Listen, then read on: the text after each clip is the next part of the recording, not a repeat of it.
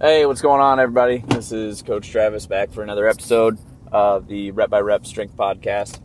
Tonight I was going to pick up my kiddos, and they are ages 6 and 3. And it's just funny to talk to them about, how their day was, on the drive home and what all is going on and things like that.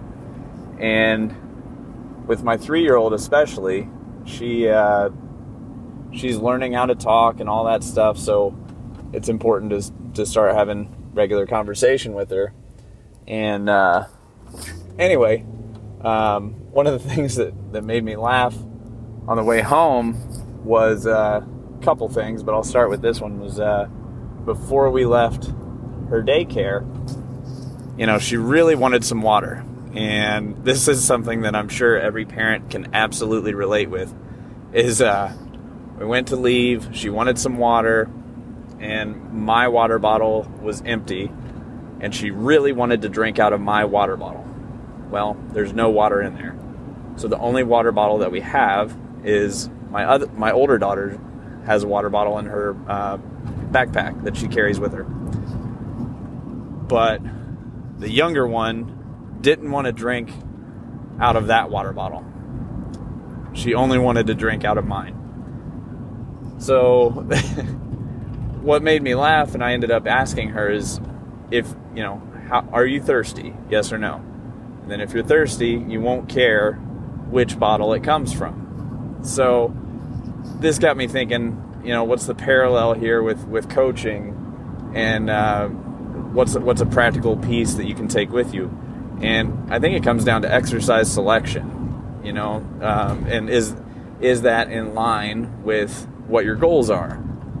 So what I mean by that is, for example, if you are trying to increase leg strength, ultimately you are just looking for a certain degree of stimulus to disrupt your baseline, so that you can go rest and recover and adapt and become stronger. So does it really matter where that or how that type of stimulus is loaded or where it comes from? And the answer is, for most of us, not really. Unless you're working with, some very elite, high-level athletes that have an advanced training age, the type of stimulus is not going to matter too much, as long as we are achieving a stimulus and disrupting our baseline so that we can rest and grow. So that's point number one. Second point was, on the drive home, we got to take some country roads to get home. And again, my 3-year-old, who, has been riding in the back seat for, she's only been front facing for not even 6 months now.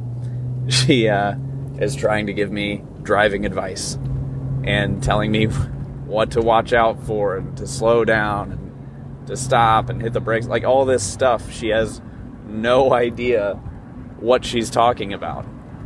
And I think, again, that parallel with coaching that I see is when you're working with a coach, or even if you're not working with a coach but you're following someone on social media, their perspective is going to change based on a number of factors. So, for example, my 3-year-old who's telling me how to drive, she's 3. She doesn't have the life experience. She doesn't have the practical driving experience. She doesn't have the knowledge or anticipation of knowing what to look out for.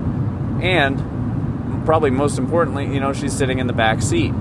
So she doesn't see the same things that I see. And she doesn't know to look for the same things that I know to look for.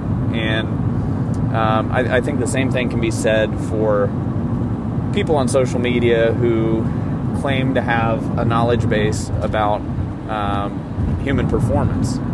Is number one, what is their level of education, both formally and practically? What's their expertise like? Are they actually in the trenches coaching people, being a practitioner? Or are they sitting back talking about theory all the time? Now, theory is great.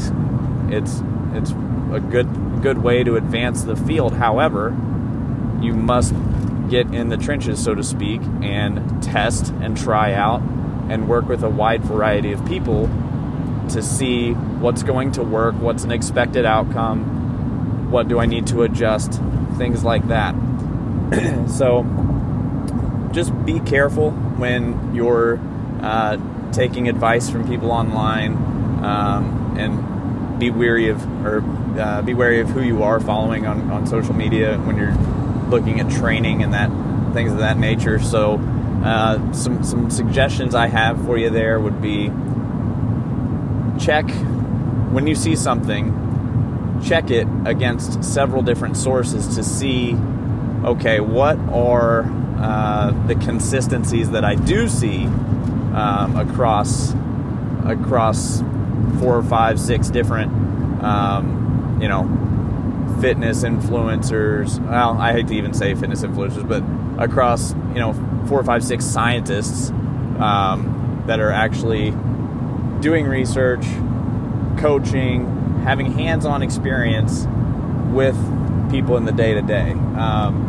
Some great people to get you started if you don't know where to begin would be, in no particular order, but these are the people that I follow pretty carefully, would be Dr. Andy Galpin, Dr. Mike Israetel, Dr. Lane Norton. Those are the big ones that I'm following and paying attention to.